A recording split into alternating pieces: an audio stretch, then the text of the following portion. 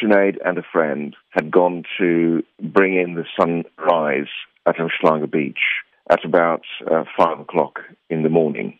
A lifeguard did see Sinead and a friend standing by the wall and talking as he and 3 or 4 other lifeguards prepared for the day. Standing by the ramp on the promenade, they heard screams, and this was about 5:10 in the morning.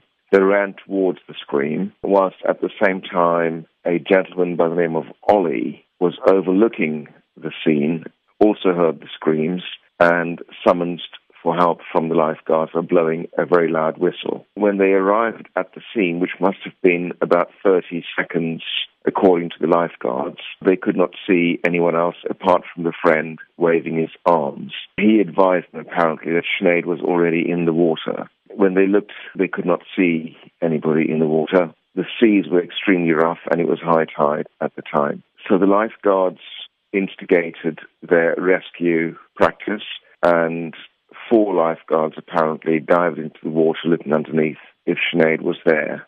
According to Ollie, Sinead was struggling one moment when a very large wave came and got her, and she resurfaced, but at this time she was floating head down. The lifeguards performed CPR, put Sinead onto a ventilator, got her pulse beating again, for her to be then transported to uMhlanga Hospital.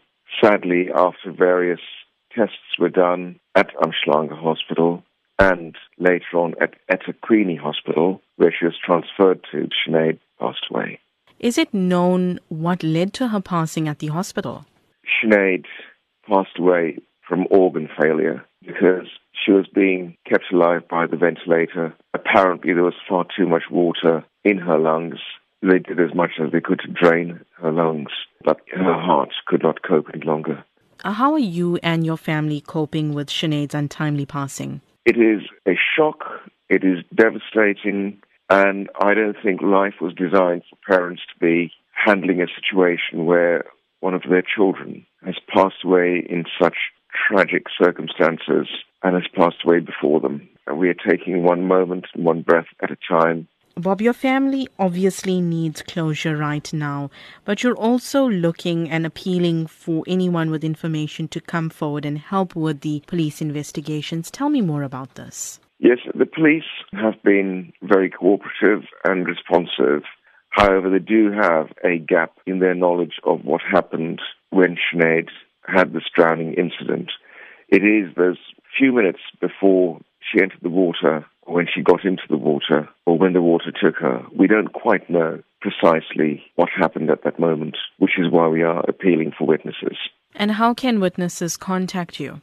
So they can either contact me on my email, bob.moodliar, spelled MOODLIAR,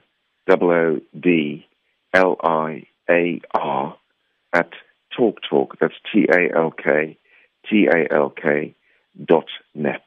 Or better still, they can contact Captain Mtumbi at Durban North Police Station.